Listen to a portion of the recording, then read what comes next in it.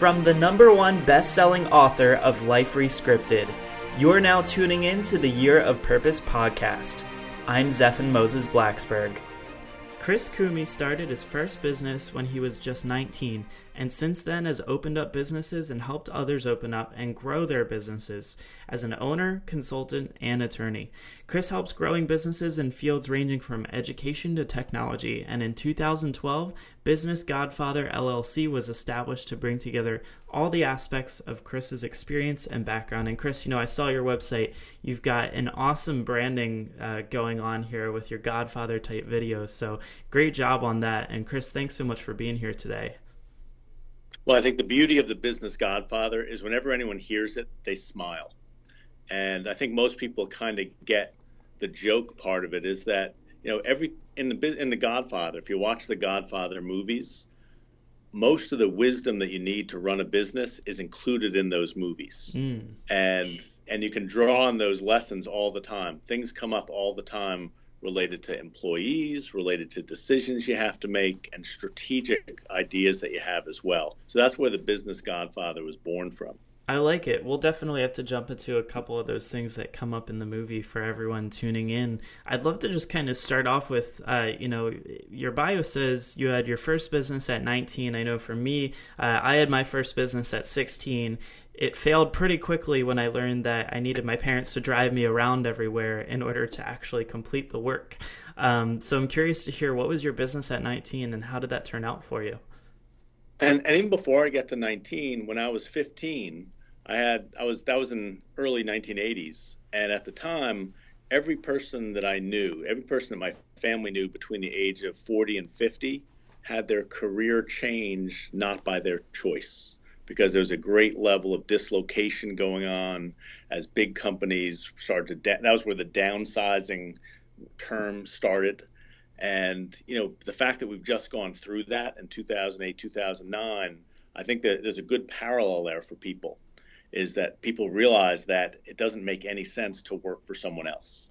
And so that was the beginning of the business perspective, was seeing that I had to make my own way. And I think for people that are coming up now, I think they realize it more than ever that they need to really make their own way. My first business started when I was in college, and it was actually related to the university. And a friend of mine and I put together a coffee shop that ran out of one of the libraries. And so it was a place where people could go when they're taking a study break. And it was a simple business. And so I didn't crash and burn right away. But it wasn't sexy. But at the time, that was way before Starbucks. That was way before, coffee that actually tasted good. And so at the time, people were just happy to get anything. And so what we did was a little higher quality coffee. And so that gave us an edge, way before people thought about roasting beans and stuff like that. So it was a good start, and it was a good way to kind of, get my feet wet as I went through that. Yeah. And then after college, I started working with a friend of mine's parents, and they were setting up a hardware store chain down in Florida. And so this was back in the 80s. And so getting things automated was a big deal, and getting people using technology. And so I basically helped get the hardware store chain started.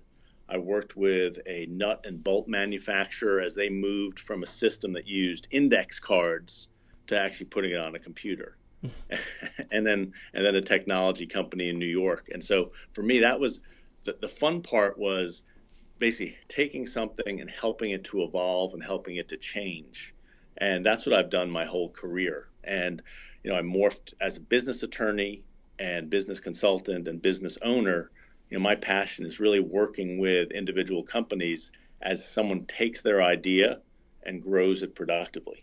Yeah, so it's really great. It sounds like you get to take a lot of your personal experiences just over the last, 20 years or so, and really take that and apply it to other people's businesses, which is really what everyone should have when getting started. One of the first things I did was I hired a mentor and a coach that used their own experience to build a business to teach me how to build mine. And I think that's, probably one of the best things you can do. I think it's funny to hear about automation in the 80s because, now we're in a day and age where it's like, you text a word or a number to a 5-digit code and all of a sudden you can join their mailing list and you're in their business getting emails that have just automatically been set up for you. It's just a totally different world now. So when you talk about index cards, I don't know if some of the listeners on our show right now even can imagine a business running off of index cards. But yeah, I think that it's really amazing to see what we're capable of now. And much like you were saying with the whole, you kind of need to create your own business if you want to live life the way that you want to. And we live in a world that allows us to do that now, much easier and simpler than ever. So I'd love to jump into a couple of the principles maybe that you've learned from The Godfather. I haven't seen it in quite some time, so I might have to go back and review. I think it would be cool to see what comes up for me, but maybe if you could bring up a couple of the things that come up in the movie that we should be applying to our own businesses. Well, obviously, you've had a misspent youth if you haven't spent enough time watching the Godfather movies. but one of the basic and kind of the premise of the whole first movie is that Sonny says something in a meeting and lets a competitor know what he's thinking. And the Godfather, after the meeting, the Godfather says, "What's the matter with you? Never let anyone outside the family know what you're thinking again." And that idea for entrepreneurs, this is one of the most violated principles out there, where someone has a truly innovative idea and they spend a lot of time explaining their business to people that may take their business idea. And so it's something where you do have to be a lot more cautious. When you have a great idea, you don't want to expose everything out to the world, and you want to be a little bit more particular as you choose people. And so this is one thing I find. We talk about networking events and things like that. It's amazing some of these really important trade secrets that shouldn't be let out that young entrepreneurs talk about and basically spill the beans on what their secret sauce is or what the key to their business is, when they really should kind of keep that under wraps and focus on developing that specialty. So I know that a big reason why people do that, though, is obviously they're looking for validation. People are so afraid to jump into these business ideas that they have because, nobody wants to fail, right? Like, we don't go into businesses wanting to fail, but I think that we certainly want to test or have some sort of an inkling that what we're onto is going to be successful. So how do we kind of deal with not being able to tell everyone our big idea that we're working on? And also, how do we deal with it if we do share it with someone who really puts the idea down? Yeah, and this is where it gets to what you were talking about as far as finding a trusted advisor, someone that you're comfortable with, but also have a relationship with them where they're not going to spill the beans or use your ideas against you. And because one of the things as you're starting a business, you'll find as you start talking to people, there'll be people that'll come out of the woodwork that'll basically be takers, and they'll try to get your service for free, and they act as if they're being great friends to you, but what they're really doing is kind of sucking your business dry. And so what you want to do is make sure that everything has, the relationship is clear. If someone is a client, you want them to pay. And that's another Godfather principle. It comes up later in the first movie where where one of the enemies actually said, a refusal is not the act of a friend, but you surely could have presented a bill for services. After all, we're not communists. And I think for a lot of startups, they're so happy to talk to someone that they give away their services or they give away their product for free. And in some ways, they're running their business like a communist. Mm. And I know in this environment, it's a little different because we do have freemium models, and getting people comfortable with paying is something that that businesses have to overcome, particularly when they're online. But at the same time, you want to make sure that there's a clear delineation of when you're providing value, you're getting value back. And I think for a lot of entrepreneurs, they sell themselves short. And I'll tell you one of the reasons why this is pretty powerful for me. And when I went to law school, I started my law practice in the 90s. And again, you talk about business on index cards, the internet. I started my law practice in 1994. The internet was a brand new thing in 1994 as far as the general public was concerned. And so there are a lot of businesses that sprung up then and really matured over time. And part of it is I've seen these mistakes happen over and over where people would have a great idea, they'd expose it to a bunch of people, and then that idea was taken by someone else. Mm-hmm. And so it's just something that as an entrepreneur, you want to make sure that you find people that you can actually trust, that are looking out for your best interest, but also too that you've got a business relationship with them. And so it's really for people that you're casual with, you don't necessarily want to let them know all the family secrets.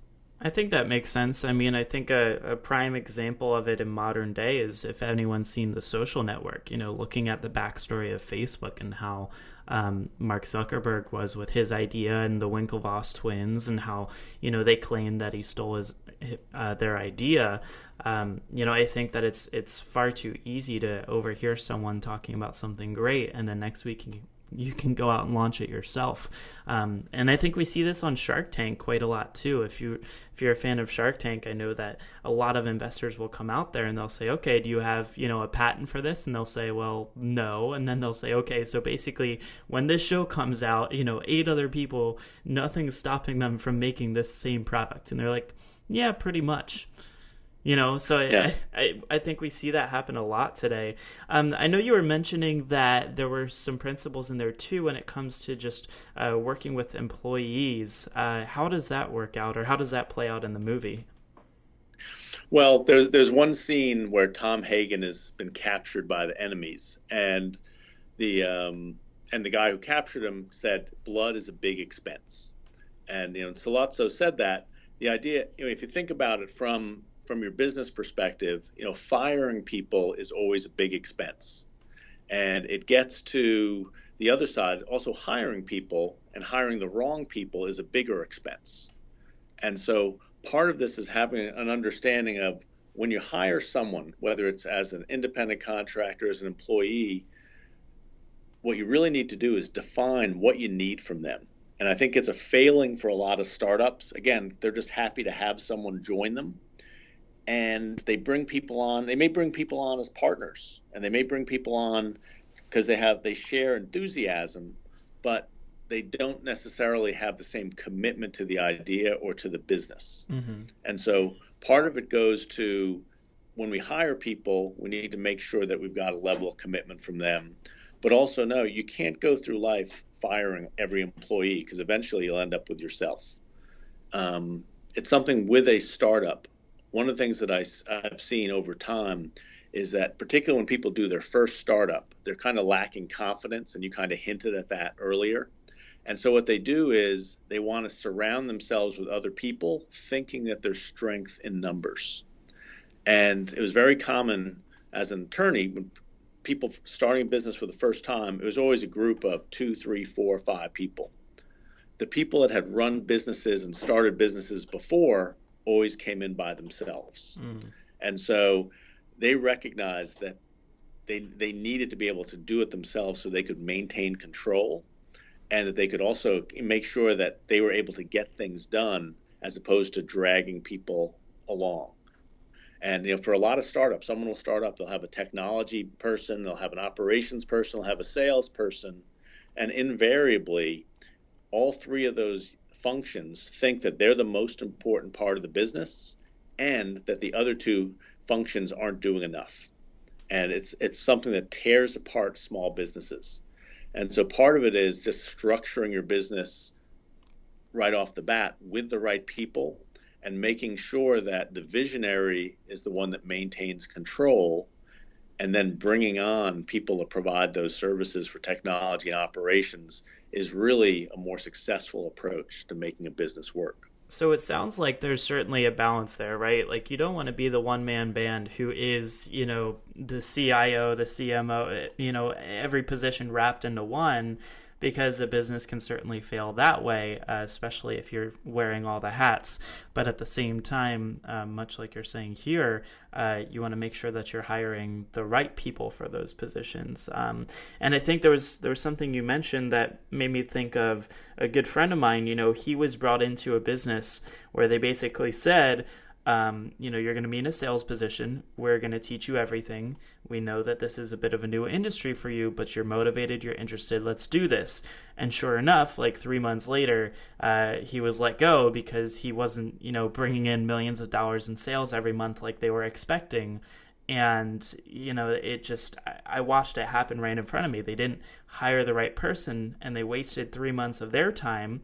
No offense to my friend, but they didn't give him the right training, so they didn't hire the right person. They really needed somebody who had some training and experience already. And also, sales for any new organization is hard. If you don't have an established sales process, a sales training system, and a continual flow of sales candidates, you're going to be in a problem. And so this is part of kind of a business model issue. And, one of the things that some of my colleagues and I talk about, just like the Easter Bunny isn't walking through your door, the perfect salesperson isn't either. And salespeople need an organization to be effective. And what happens with the startups is they're so happy to have someone that has some sales experience, they think they're going to know all the steps along the way. But an effective salesperson needs a sales organization to actually be effective and a sales process to work. So that's part of, what we get into. And I have a best-selling book, The Business Godfather Treatment, and we talk about kind of how do we start looking for the right types of business opportunities and start structuring our business model in a way where it can be successful. Because sales are always an overlooked portion for someone who starts a business that's not a salesperson. There's a complexity to it. But also, too, the business doesn't exist without sales. Mm-hmm. And, if you don't have a sales focus in your organization, you're probably not going to go far. Usually what I see, you'll price things too low because you're just happy to have a sale, or the salespeople don't have the support to actually follow through on the sale, and also kind of the backup systems to make it work. And so for every startup, I know there's the idea and kind of the joke in Silicon Valley is you don't want revenue because then you have more potential. At the same time, there's never been a better time to be able to get revenue relatively quickly. And so the business model for technology from the 90s and the early 2000s, where you didn't need revenue and you could get a big buyout, I think that's been replaced. You can get revenue right now, and you can start building value and building the organization you want, unlike any other time in history. So what you're saying is we don't have to starve ourselves living off of ramen noodles while we try to get a successful startup off the ground. Yeah, I think there is that kind of that overstated glorification of it, but right. The thing is you want to. Yeah, you don't want to be profligate with your expenses, right? You need to make sure on a regular basis you're reviewing your expenses even after you're profitable. Like you need, at least on an annual basis, maybe on a quarterly basis, depending on the business, go through every expense you have and purge some of them, because you're going to have some wasted expenses in there, because what happens is other expenses sneak in. So that's how you kind of keep your business healthy. At the same time, your goal as a business should be to generate money. One of the things I'm writing a book on tax stuff now, and I used to have clients come in and they'd say, "Hey, I want to structure my business so I don't have to pay any taxes." And I say, "That's easy. Just don't make any money." The goal should be to make as much money as you can and make more money than anybody else and pay more taxes than anybody else, because then that shows that you really have a real business there. Right. And, but what I get into, and so there's some blogs and stuff on the Business Godfather website that get into, there's also structures now where we can put together some businesses that can provide us with tax-free income once we're 59 years old. Oh, And so interesting. there's some really creative things we can do, particularly, as entrepreneurs, usually you don't have just one stream of income, right? The most successful entrepreneurs I've worked with have had multiple streams of income. Mm-hmm. And so one of the things I work with my clients on is to develop at least one of those streams so that they can have tax-free income when they get to 59. And there's some great opportunities for cash flow businesses, for real estate businesses, and also things when you really want to leave a legacy for your family on a tax-free basis. Yeah, Incredibly powerful. I was going to say, I'm sure that's really helpful for those that, either have had trouble up until that age with, building up a huge savings, because I know there's a lot of people in that age bracket that just haven't been as responsible financially as they could have been. But it also sounds like a great opportunity for people like me where, being 27, I don't know if Social Security and these things are going to be around by the time I actually need to depend on them. So having those business, those income streams could be really important at that age. Yeah, and just recognize Albania has a social security system, so there will be something. It just may not be as generous as it is now. Right. At the same time, it's part of, if you're going to work, you're 27, say you work for the next 30 years, and then how much longer after 59 are you going to live? You're probably going to live 20, 30, 40 years. Right. So if you could, and that's basically half of your adult life. So if you could generate tax-free income for half of your adult life, that's something worth doing. So it's not just how do I squirrel money away. It's kind of taking it, and this is part of what I'll get into. Is people have been conditioned to use these passive financial instruments and see that as their only avenue for investments. And as business owners think that's the most boring thing out there. And I have a number of colleagues and friends that, they're multi-millionaires and they have, $5-10 million sitting with a financial advisor, and they don't even feel like it's their money because the financial advisor tells them they can't use it, or they can only expect a 3 or 4% return, or whatever the ridiculous thing they're saying. And my perspective is, and the problem is that's what financial instruments can provide. But as an entrepreneur, there's nothing exciting about that. So what happens is people get divorced from their money. And so my perspective is, for that extra income, for that your age 60 to 100, why don't you keep being an entrepreneur? Why don't you position your assets so that you can start building businesses? Being an angel investor with your Roth IRA is a lot more exciting than investing in some stupid mutual fund. Right. Okay. So there's a lot of power you can have, but part of it is you do have to plan, and you do have to position your assets so that when you get there, you're able to take advantage of stuff like that. So I was going to say, what are some of the best things I can do? And if anyone's listening who's kind of in this millennial generation, or, in their late 20s, early 30s, what can we do to prepare ourselves and set ourselves up for that so that when we get there, we're in good shape?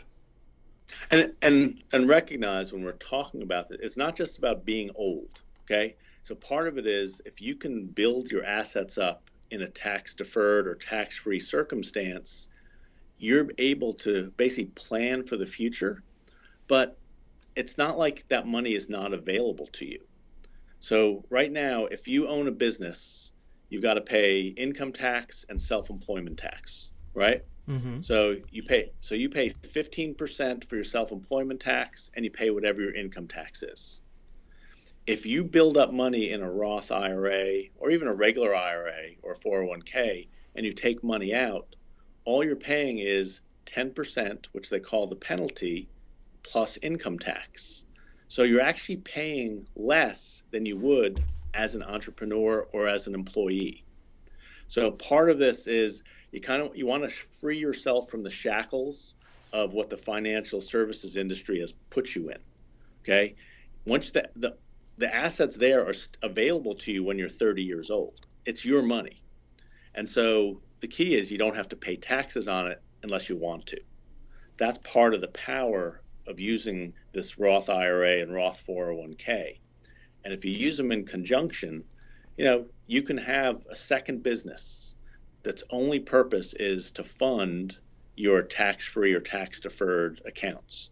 And so they've changed the rules now. It used to be you could only take 20% of your money and put it into a tax-deferred.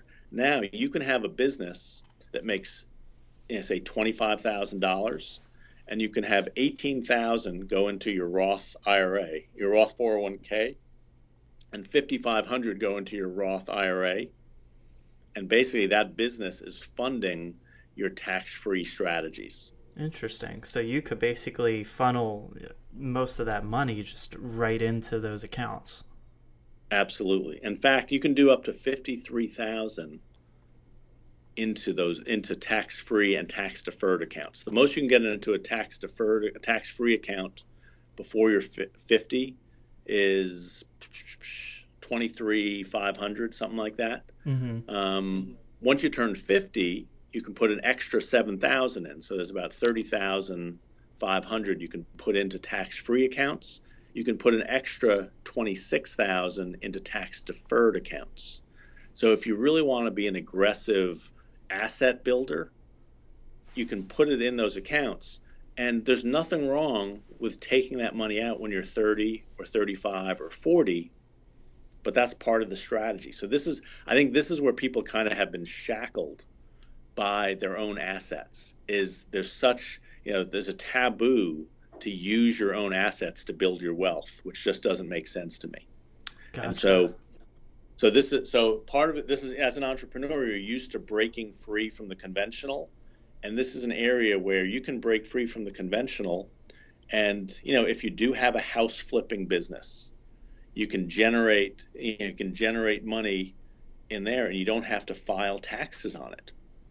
Now, when you take the money out, that's a tax thing. But if your strategy for that is for some future event and maybe to fund a business in 10 years, then you don't have to be worrying about paying taxes on it until you get to that 10-year period. Right. So it does requires some planning, it requires some patience. But if you take an entrepreneurial attitude to those accounts, you can get much better results than these sleepy, 2, 3, 4% returns that the financial services industry tells you is all you're allowed to get. I like that a lot. I think that, I guess there's a good reason why they call you the business godfather there, is being able to teach people these things that, I would have never heard of, for sure. I would have no clue about that. And I will certainly be much more attentive to putting money into. I do have a Roth IRA and things like that set up. So I think it's really great to see how useful that can become, over the years, putting money away there. And it's the perfect thing for that second business. So it gives you the motivation if that money has a purpose. It gives you the motivation that, I have my core business that's going to pay for my current bills, and maybe building towards a buyout or a bigger business, but then also have a second business that's there primarily as an asset builder. And if you bring your entrepreneurial mindset to it, it's incredibly powerful. And Zephan, don't feel bad. There really is nowhere on the internet that talks about this. And so that's where part of why I started the Business Godfather was to kind of give my perspective. And, as a lawyer, one of the things you do is you read the rules and then figure out how do you make the rules work for you. Right. And as an entrepreneur, you don't usually read the rules, but you do figure out how to make it work for you. Yeah. And so that's kind of the perspective of everything that I do when I help business owners. It's take a look at how do we do this more effectively. And there's nothing says you have to do it a certain way. And that to me, that's part of the value that I bring. And even if people are just reading the blogs, you're going to have a better perspective on what it's like to be an entrepreneur. And, the Business Godfather treatment is written for people that aren't looking for venture capital. It's written for people that have never run a business and are thinking I might want to be a business owner. The Business Godfather treatment was written for people like you that know, what, I'm going to be a business owner my whole life. I may not be in this business, but I'm going to be a business owner, or at least approach things from an entrepreneurial perspective. Sure. And it's really an underserved area in, kind of the intellectual world. But 90% of business owners aren't looking for venture capital, and there's really not a whole lot of people talking for them. And those are the folks that I've worked with over the last 30 years. So part of it, as an entrepreneur, a lot of it is attitude. And you have to have, kind of an attitude that you're going to figure out how this works and how is it going to work for you. Yeah, I mean, I completely agree with that. One of the big things for me when I first got my business off the ground was travel hacking. And the whole idea was I knew I wanted to travel the world. I wanted to find a way to make it work for me where I didn't have to spend thousands and thousands of dollars. And I'm glad to say that to date, I've probably done somewhere between 30 to 35 flights around all over the place for absolutely free. I think the most I've ever paid for a flight is $5.60 in taxes. And so I'm a huge fan of finding ways to, make the system work for you as opposed to against you. And it's just a matter of figuring out, where those rules can be bent or where the loopholes are. Yeah, and it's cool that you can do that without basically going where you want without paying. But if you take that same attitude and start thinking big about it, how can you do that and generate $100,000, $500,000, $1 million tax free? That's even cooler. Right. Right. Well, run a business while you're doing it. Exactly. Yeah. And so part of this, it's taking advantage of that attitude and, just understanding what the structures allow you to do. And most people put shackles on themselves, even entrepreneurs. And so what you have to do is kind of break free and just come with a creative mindset and start saying, how do I do this better? One of the things that I see, I mentioned earlier, where a lot of business owners get in trouble, they bring enthusiasm, they bring excitement, they bring some insight into a new business, but when they build their business model, the business model itself usually is not robust enough to continue to exist. It's usually a Me Too type of business, like they're trying to be the next Facebook or the next, whatever. But once one of the things we know in this environment, once someone is established in that business, if you're trying to copy them, you'll never get there. And so part of this is you can take an innovation like that, and the history of innovation shows what you do is you take a proven innovation and then apply it to a new field. And in your business model, as you think about even businesses you're in, but also that some of your listeners are in, if they take a hard look at it, a lot of them are just Me Too businesses, or they're a great idea, and I call it the solution in search of a problem business. It's a really cool technology, but the likelihood of it becoming an explosive growth opportunity is not that great. And entrepreneurs spend less time on their business model and more time hunting for money. Whereas if they spent more time thinking about their business model, thinking strategically about what are you really trying to accomplish, you'd end up with a much better result. And so that's really my passion, is helping startups in particular, but also people that are going through transition. Many of my clients are people that have had successful businesses for 10, 20, 30 years, but they recognize that the way they've done things aren't going to get them where they want to be in the next 5 years, or that the business has changed. And so part of that is, being a catalyst for change and catalyst for productive change instead of destructive change is a big part of what the Business Godfather helps folks do. Certainly, and I think you've got a lot of great advice both here in this episode and also on your website. Just to circle things off, I'd love to share with everyone tuning in, what's the best place to find your book, remind everyone what that's called, and the best place to learn more about how they can work with you and learn from you. Well, the book is The Business Godfather Treatment, and we put that together as a Kindle book, and so it's available on Amazon. And it really was something, it was something where we put together. I just wanted to see what kind of response we would get, and I was pretty excited and kind of surprised that we in our first 2 months we were a bestseller on Amazon for small businesses. Nice. And we basically were in the top. We're basically in the top 10. We never got to number 1, but we did get to number 2.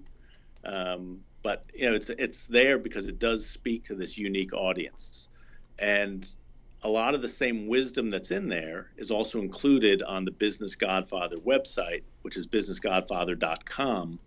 And, there's blogs there, there's videos there, there's some podcasts, but all of it is from the perspective of how do I build a better business model? And there's a process of that you can implement yourself. And so, the Business Godfather treatment book actually walks you through the process I use with my clients so that you can give yourself the Business Godfather treatment, so that you can start figuring out, what am I best at in the world? And that's kind of the first step of this. And then get into what are my strategic objectives with this business, and identifying what actions you need to take to achieve those objectives and how to structure it, and giving yourself a way to manage your business so you move forward. One of the things that's a problem for a lot of entrepreneurs, they have great ideas, right? You probably wake up and you've got 10 new ideas every day, but a lot of those ideas stay on your task list or your notebook or on your notepad on your phone and don't move forward. Yeah. So part of the Business Godfather treatment is to basically make sure you're making progress towards those goals and actually put them into effect. I think that's great, and you have such a good resource there. Chris, this has been a great episode. Do you have any just, parting words of wisdom that you'd like to share with everyone tuning in?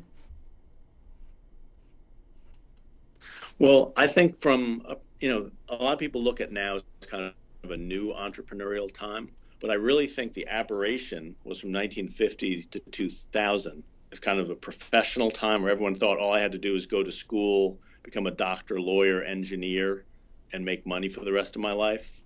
And where we're at now, with everybody needing multiple streams of income, is basically where we were 100 years ago. And so it's a very natural thing, and people should embrace it and start looking at how can I start building multiple businesses, building multiple streams of income, so that you can make sure that you're not subject to the whims of someone else. And that's my focus, and I think that's your focus too, is helping people so they don't have to be subject to the whims of someone else. Exactly. Well, thanks so much for being here today, Chris. We really appreciate it, and look forward to keeping in touch with you. Thank you, Zeph, and take care. Hey everyone, it's Zeph. Did you like this episode? Be sure to subscribe so that you can tune in next week and tell a friend about the show. If you want access to free training and exclusive interviews on success, happiness, lifestyle design, and adventure, visit me at yearofpurpose.com. Until next time, go out and let life surprise you so that you can live a life rescripted.